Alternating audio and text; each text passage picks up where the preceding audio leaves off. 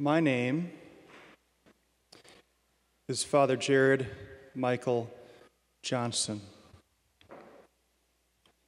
and I am a convert. I was baptized as a child at St. Joseph's Catholic Church in Williston. I received my first Holy Communion in May of 1995.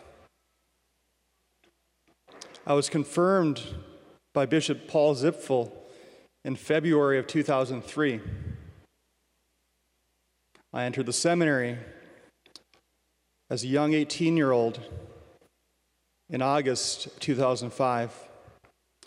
I was ordained a priest for the Diocese of Bismarck in June of 2013, and I became your pastor in July of 2018.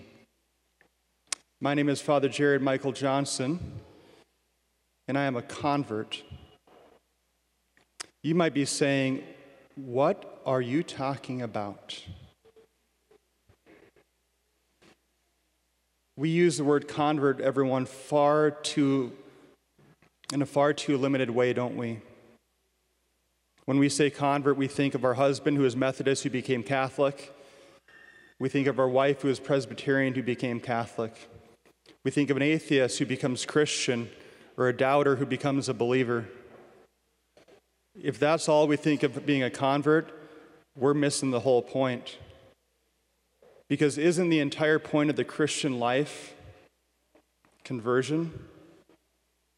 Isn't conversion that something that happens not at one singular moment, but throughout a lifetime? If you and I are not striving for conversion every single day, every single week, every single hour, then what is it we're striving for? Conversion is something offered to all. And being a convert is something that if you're a Christian, you're also a convert. Our readings, everyone, today offered a darn near perfect definition of what conversion means. Did you catch what St. Paul said to the Romans? He said, "Do not conform yourself to this age, but be transformed through the renewal of your mind. Be converted, if you will, through the renewal of your mind." That's what conversion looks like. A transformation of the mind, a transformation of how we see, a transformation for how we live.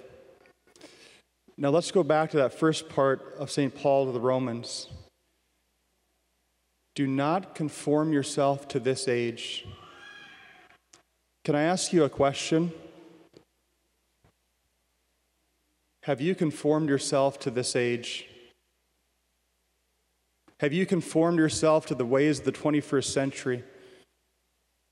But in fact, that's not a question just for us. Every single age, every single generation has had asked that question, including the very first listeners of the letter of St. Paul to the Romans. Have they conformed themselves to this age or to God? And I think we all need to ask that question too, don't we?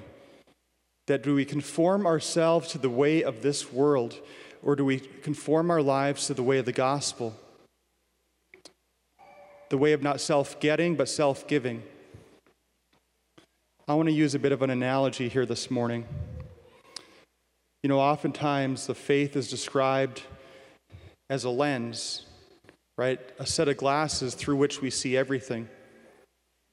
And the faith changes the way we see everything, doesn't it, everyone? The faith changes the way we see sickness and suffering and death. The faith changes the way we see the purpose and mission of our lives. The faith changes the way we see what goes on in the world around us. And faith is a lens through which we see everything differently. And if you're like me, Sunday mornings come, and I walk into this church with my nice clothes on, and I put on my eyes of faith. And I sing nice songs, and I smile nicely, and I feel good.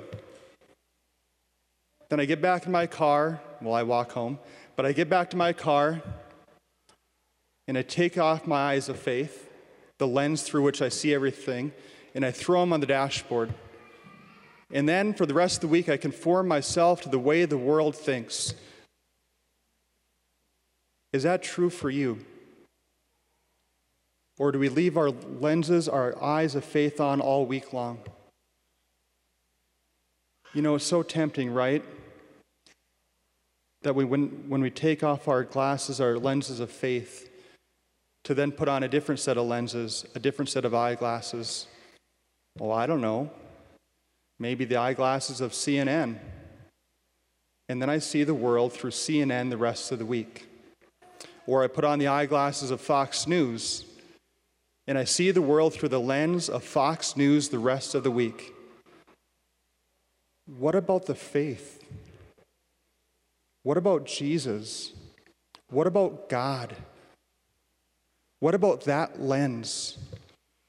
Have we conformed ourselves to the way of this age, or have we conformed our lives to the way of the gospel?